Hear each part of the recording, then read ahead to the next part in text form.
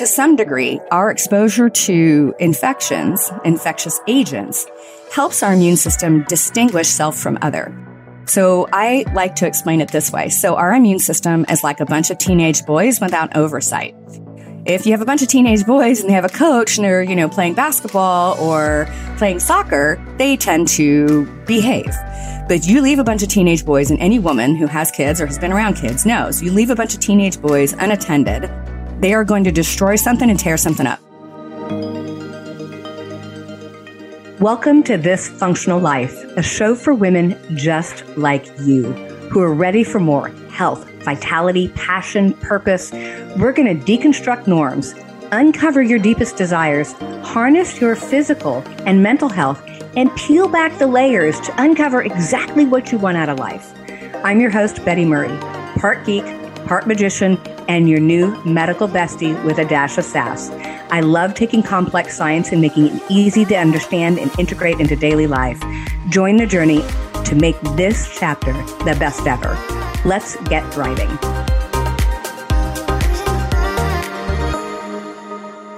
Welcome back to This Functional Life. So we're going to continue on our journey of the causes and the root cause for autoimmunity.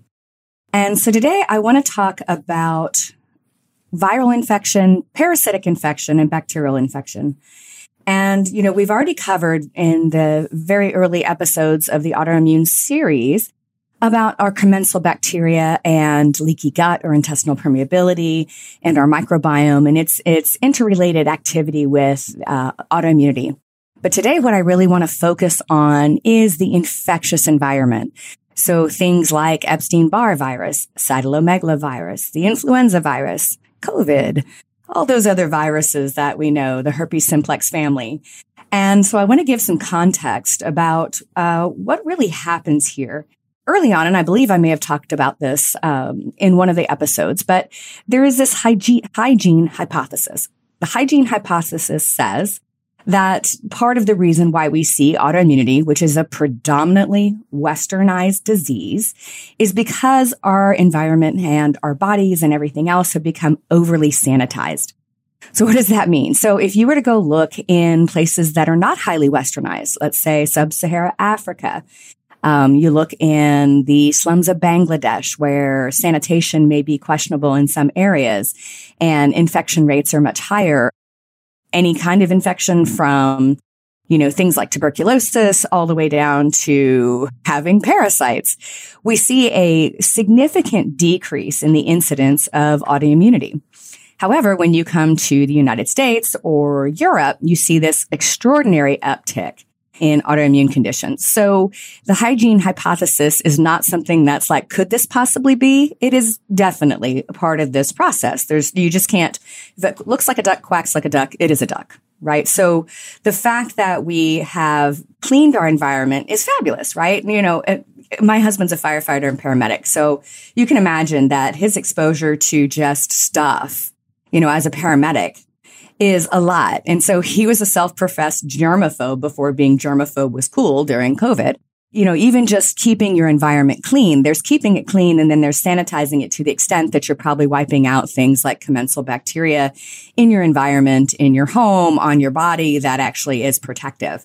So in the hygiene hypothesis, one of the things that we understand is that infections, in some ways, helps our immune system learn. So when we're born, we have a very, very minute part of our immune system that we're born with, the innate part of our immune system.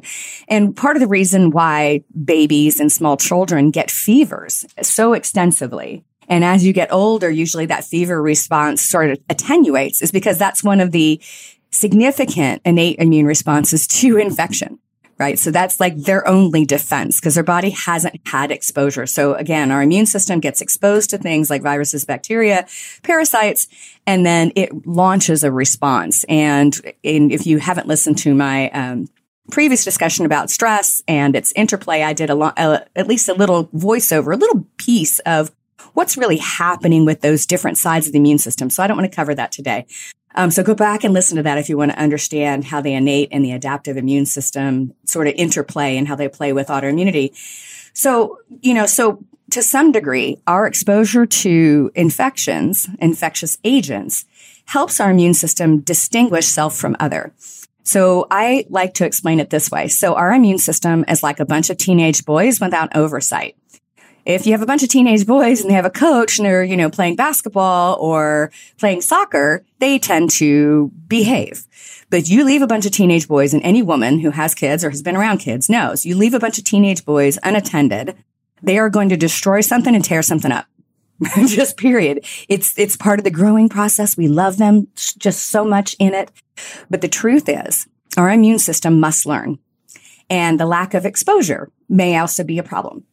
But the other problem is we get exposure to other things with a naive immune system. So I'm going to cover a little bit of that research, and we're going to talk a little bit about the mechanism so you can understand it.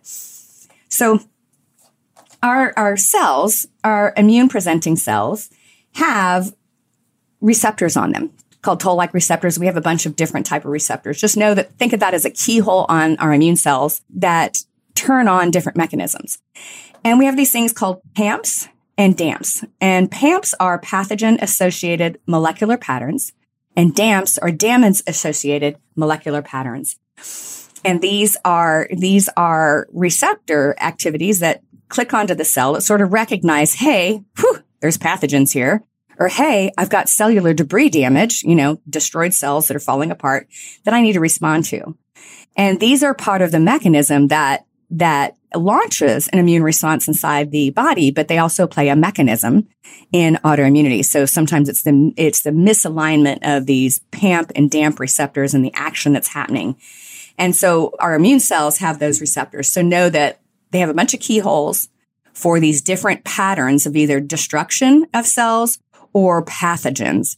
And part of it is the signaling to these immune cells to sort of freak out. So what's really happening? So when we get infected with something, let's say it's Epstein-Barr, which causes mono, or it's cytomegalovirus, or the influenza virus, COVID, you name it, the herpes virus, there's several different herpes family, everything from cold sore to other nether regions, herpes viruses. We have several different mechanisms that we understand that really is where the immune system, the first mechanism is it sees this pathogen, this virus, or, in some cases, bacterial viruses, and at the bacterial viruses, not that bacteria too, where the immune system says, oh my gosh, I need to get rid of you. Antigen presenting cell. Remember the doorman? The doorman sees the virus or the bacteria, and it says, okay, you don't belong. I'm going to make antibodies to you. And we're going to start attacking. So we get this sort of interplay between the immune system that starts the response and then the antibody production system. So that's a normal response. That's how your immune system is supposed to work. Now, when it starts to go awry, when it goes after these infections, it's through several different mechanisms. And so one is this cross-reactivity. So the cross-reactivity can come from things like molecular mimicry. So I want you to think of molecular mimicry as friendly fire. So molecular mimicry occurs when the body sees this infection, says, okay, I need to go kill this, right? So I need to go kill whatever it is, this bacteria or the virus that's invading a cell to go make more of itself. And it makes antibodies and it makes all these different cells to go attack it. And when that happens, molecular mimicry is the incident where they're attacking and firing. So they're shooting at this infection. And they mistake self for other. So, we have many, many occasions in many, many wars that we have documented that we have accidentally killed our own soldiers through friendly fire. So molecular mimicry is friendly fire. And that is at play in every autoimmune condition. There is some piece of molecular mimicry, and foods can trigger it, food antibodies. Toxins can trigger molecular mimicry, and obviously infection can do that. Then we have this thing called epitope spreading. So think of epitope spreading as we have this attack going on. So now I've got a fire. So I've got a house on fire and it's burning, and it's a wood house. And there's some embers that trickle off that house and get carried by the wind over to the next house. And then that starts, it starts smoldering and smoldering and smoldering. And lo and behold, if the fire department doesn't get there fast enough to put out the fire, that next house is now on fire. So epitope spread is this sort of inflammatory response, this immune response against the presenting infection that sort of spreads along other activity. And then we also have what they call bystander activation. So bystander activation is basically mob violence. So I'm sure you have been somewhere in your life and you have maybe, I don't know, marched sometime about something you felt very strongly about, or maybe you were watching something on TV and you see this interaction. This interaction, maybe it's between individuals or groups of individuals, and it's highly, highly charged, and there's fighting that breaks out. And all of a sudden, you get mad, you jump up, you start yelling, or you join the fray. That's bystander activation, right? So bystander activation means somebody that was completely not involved in the original problem becomes part of the problem or becomes part of the fight. And then viruses in particular also do a little fun play on the immune system where they actually immortalize B cells. So what is an immortalized B cell? So the B cell is one of the cells that gets developed against the infection, goes to attack it, and it gets immortalized. So that B cell becomes a terminator. You can't kill it. It just keeps replicating and activating and activating and activating. So infections can do this activity and turn the body from self-loving to self-hating in different parts just through the triggering of those mechanisms, right? So how does this happen? So let's talk a little bit about the bacterial side of this first. So bacteria infect your body. They're circulating around the bloodstream. They're out in what they call the extracellular activity, and they start replicating, right? And so part of what makes us sick from bacterial infections is just the sheer volume of infection. So we have bacterial antigens that are outside the nucleus of the cell. And then we have antigens that can get inside the cell, like viral antigens. And when there's cellular damage happening, both from the bacteria itself, so the bacteria damage, like bacteria getting killed by our immune system, and the damage to our own cells, stimulate those PAMPs and DAMPs, right? So we have receptors that are looking for that, and I have bacterial, pathogens that are stimulating that pathogen pattern recognizing receptor, and then the cells that are getting damaged are stimulating that DAMP activity. And in that activity, we have all this cellular debris, RNA specifically, that ends up out in the bloodstream. And that starts to trigger one of those four mechanisms: bystander, molecular mimicry, epitope spreading, or cross-reactivity. And so that RNA, which RNA is your nucleus inside your mitochondria. So you have DNA damage and RNA damage coming out of a cell that just gets busted open. Think of it as kind of like the egg broke open and all the stuff is falling out of it, pouring out of it. And all of that ends up out into the extracellular matrix, which is the area in the cell, and then out inside your bloodstream, and it triggers the immune system. And when we see that, it becomes basically your body. That's where the body starts to make these sort of errors in judgment and attack body parts. And specifically, we see this in your anti-double-stranded DNA autoimmune diseases, lupus. So we see this sort of stimulation.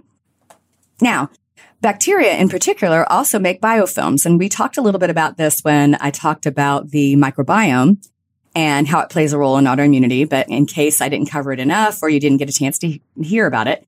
So bacteria make biofilms. Well, lots of things make biofilms. So your infectious stuff and your good stuff make biofilms. So what a biofilm is think of that as a bacterial castle. So on mucous membranes inside the mouth, matter of fact, a lot of the pathogenic biofilms in the mouth are just terrible. But inside the gut, everywhere on your skin, we have biofilms. So bacteria of the same type make these biofilms. So they start building a castle. They reinforce that castle with a moat and several walls. And the longer that biofilm is there, the more pathogenic that biofilm becomes, the more capable it is of developing a defense mechanism to keep the bacteria inside the castle safe, but also stimulate the immune system. So, for instance, 80% of infections bacterial infections in particular, are associated with biofilm activity. And actually, I was speaking with a friend of mine several years ago that was working on biofilm disrupting medications. and the discovery of them. And one of the things he said was that the Department of Defense was spending actually a lot of money and a lot of effort trying to help this process along, because our medical surgical capacity, even in the field in war, is very effective, right? We can salvage a limb, all these things that people died from years ago because we didn't have the technology to, keep a poor person that may have been hit by, a IED or anything like that. They would die from their injuries. Well, today, a lot of the death that happens is often from the infection that ensues right after that injury because of rapid development of biofilm. So that means basically just infection is rapid, and it's the infection that kills the person, not the actual injury. And so when we look at biofilms, the problem is biofilms in themselves can be immune stimulatory. And biofilms, especially because inside that castle, just like anything else. So think about the castle. Let's say the castle has a bunch of bacteria in it and an infection goes through that bacteria, right? Or we have a bunch of bombing coming from our immune system that's bombing the castle. And so a wall gets knocked down, a spire gets knocked down. There's a whole bunch of bacteria that get damaged in the process. So you've got all this damaged DNA from the bacteria. And then you have all this extracellular bacterial DNA that's now like in the castle, pouring out into the moat, pouring out into the body. And it is even that. So part of the stimulating activity of infections, particularly bacterial biofilms and bacteria, is the damage that happens to you from the attack itself on the body trying to fight the bacterial infection, the damage that happens to the biofilm, and then all of the dead bacteria that are in that biofilm getting exposure to the immune system, stimulating the heck out of the immune system and causing damage. And this causes things like endotoxemia, which is toxicity inside the body because of endogenous things, meaning the infection.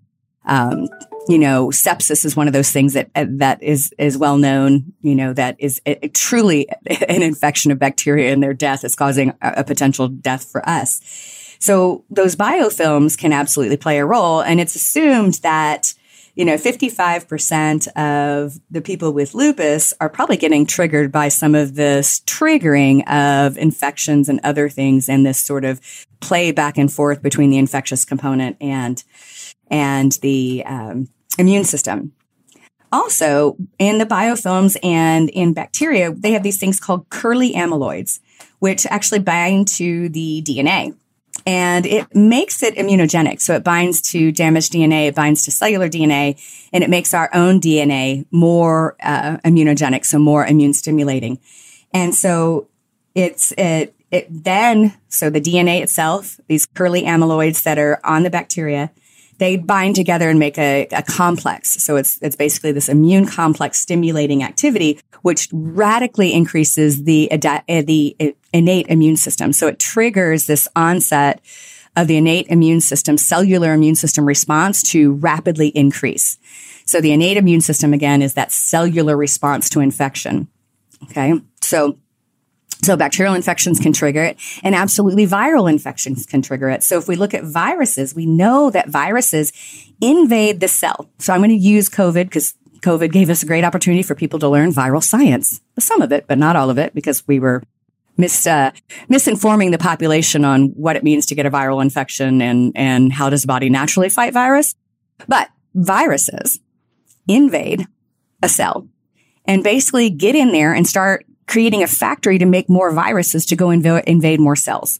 So they actually enter into the cell itself and cause damage to the DNA, RNA, and other things, depending on what virus and what's really happening. So viruses enter in the cell and they start to cause damage inside that cell, and then they replicate themselves and they basically take over the cells.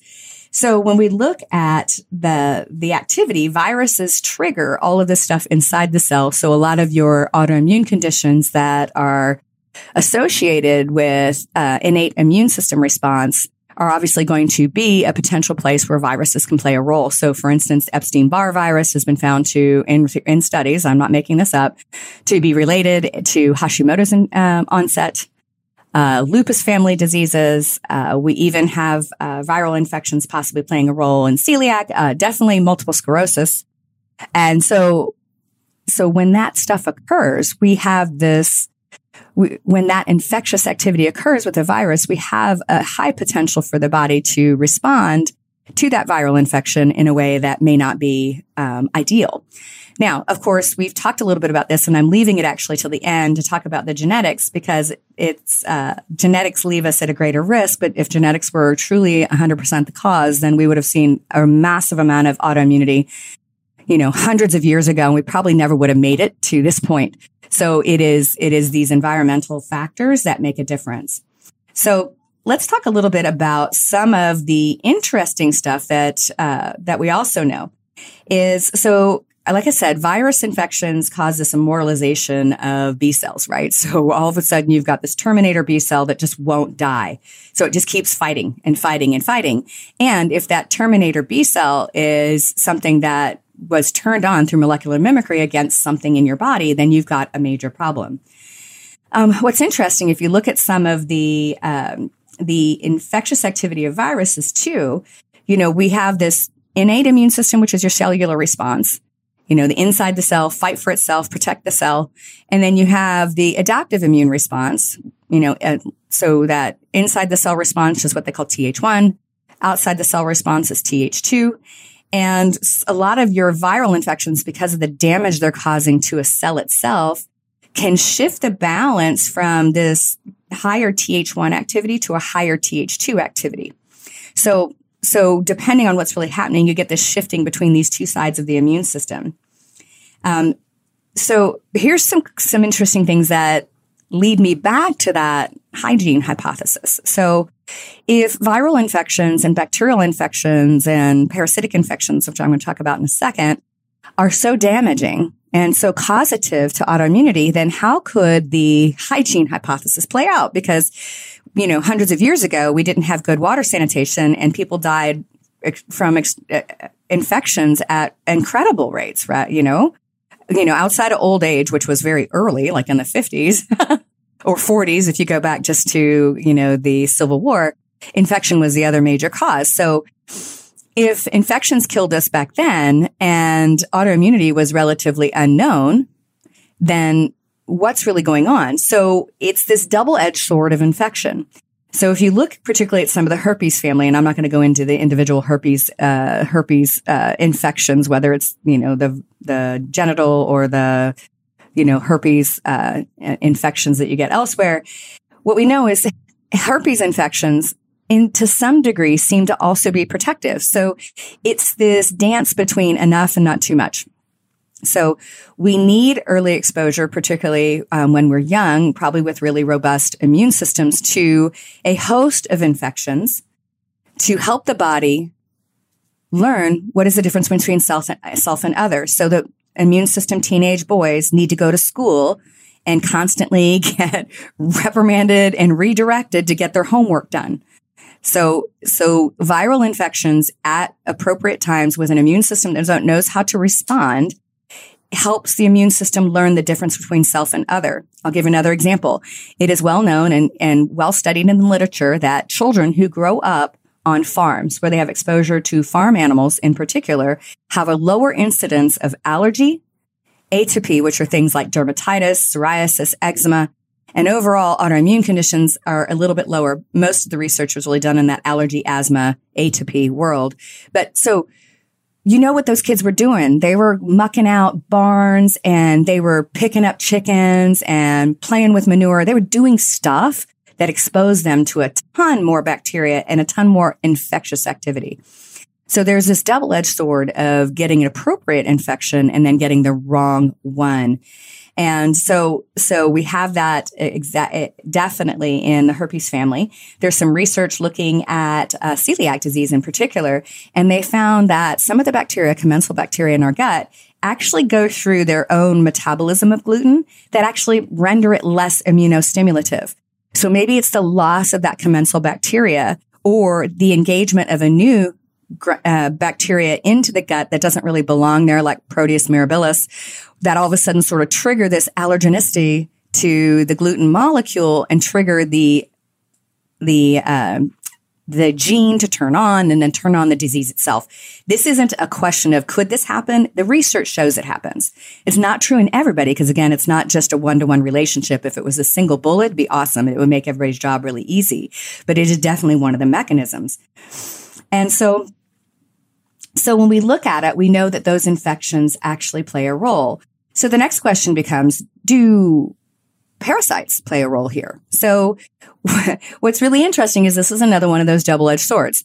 So if I'm in areas with low sanitation activity, right, access to clean water and foods is probably a little bit limited. Access to medical activity is even less. Guess what I'm going to probably have? I'm going to probably have some parasites in my gut. I may have parasites in different places of my body.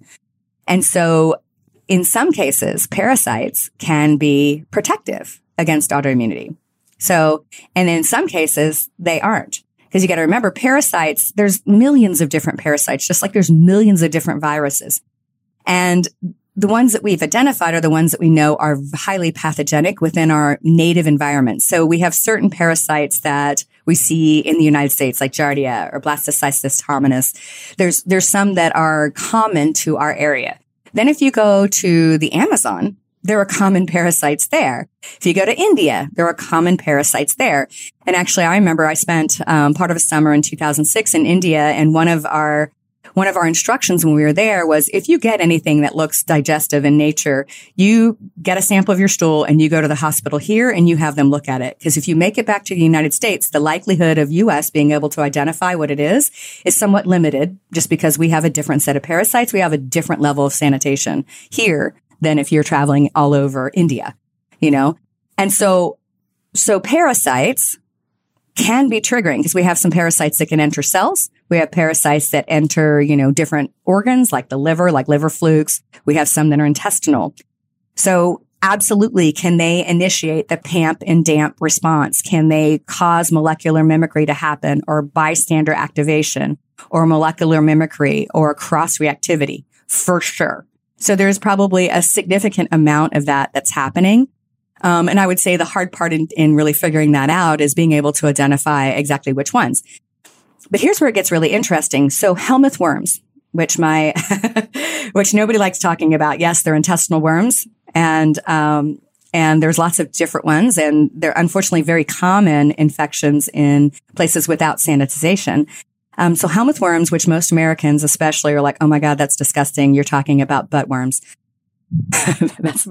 And so yes, I am talking about worms that you get intestinally.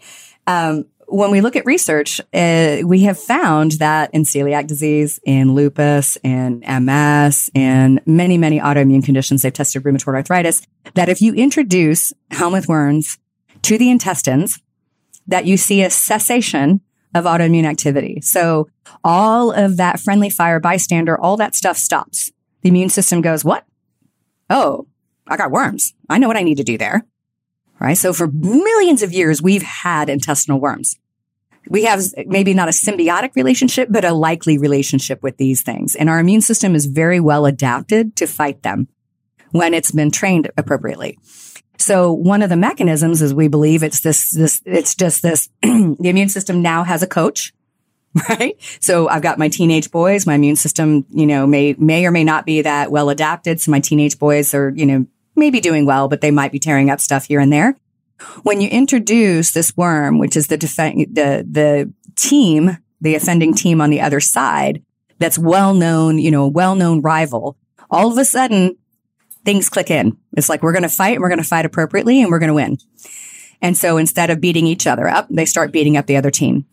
And so these helminth worms have shown to be effective, and they have done everything from taking worms and infecting people with worms, making worm pills, using pig whipworm, which is a worm that we would not survive in the human digestive tract, but can hang out for a couple of weeks, and have replicated these studies over and over again. There's actually a group in Israel that was testing a drug, and I want to say they're in phase 2 or phase 3 clinical trials that sort of mimics this response and allows the immune systems to sort of stop attacking without being immunosuppressive.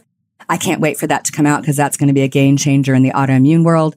So so interestingly enough, some parasites, particularly those that are not Helminth worms, are triggers. And I have some friends, and I've had some friends on this show that know for sure they've had multiple parasitic infections and that they were diagnosed with autoimmune conditions right on the heels of that activity. So parasites can trigger that as well.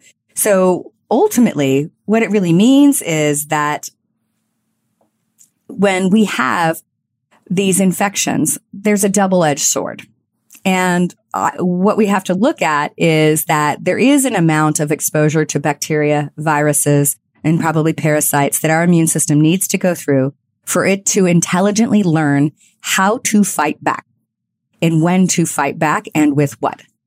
However, a lot of these other infections like Epstein-Barr virus, H1N1, COVID, cytomegalovirus, your overgrowth of even UTIs. Like if you've had chronic UTIs, chronic bacterial vaginosis, all those have some relationship with the onset of autoimmunity. So it's this overgrowth of potentially damaging bacteria and or overgrowth of even commensal bacteria that cause this sort of mixed relationship with the immune system, either triggering that cross-reactivity or the epitope spread, which is that fire embers kind of blazing over and starting another fire next door. That bystander activation, which is a mob violence response where you just get activated and it's not even your fight, but now it's become your fight. And then that molecular mimicry, which is friendly fire. And it really is through those mechanisms. And we have to look at that. So when you look back, if you've been diagnosed with an autoimmune condition, you can start looking at it and going, okay, am I female? Am I hormonal? Did I have a lot of toxin exposure? Yes or no? Was I stressed out? Probably. Do I have a leaky gut or digestive tract problem, and or do I have dysbiosis in my gut? Probably for sure. And it may be because I have a virus, a bacterial, or a parasitic infection that may be driving all of that cause a dysbiosis in the gut, and then the intestinal permeability that then cause the immune system to go awry.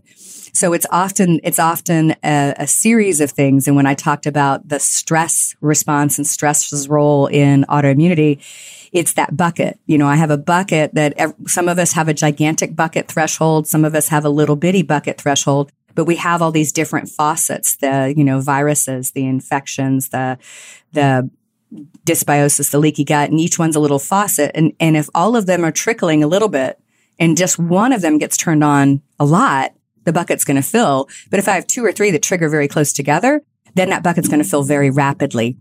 And so this is one of the mechanisms that often gets overlooked because, again, conventional medicine goes, well, you've got antibodies, whatever they're checking for. You got antibodies, they're causing damage. So we just need to suppress your immune system. And then we don't have to worry about it, right? So we'll just suppress whatever immune side of the body is attacking your body part, and then we'll be fine. But then, of course, that leaves you at a greater risk for other infections.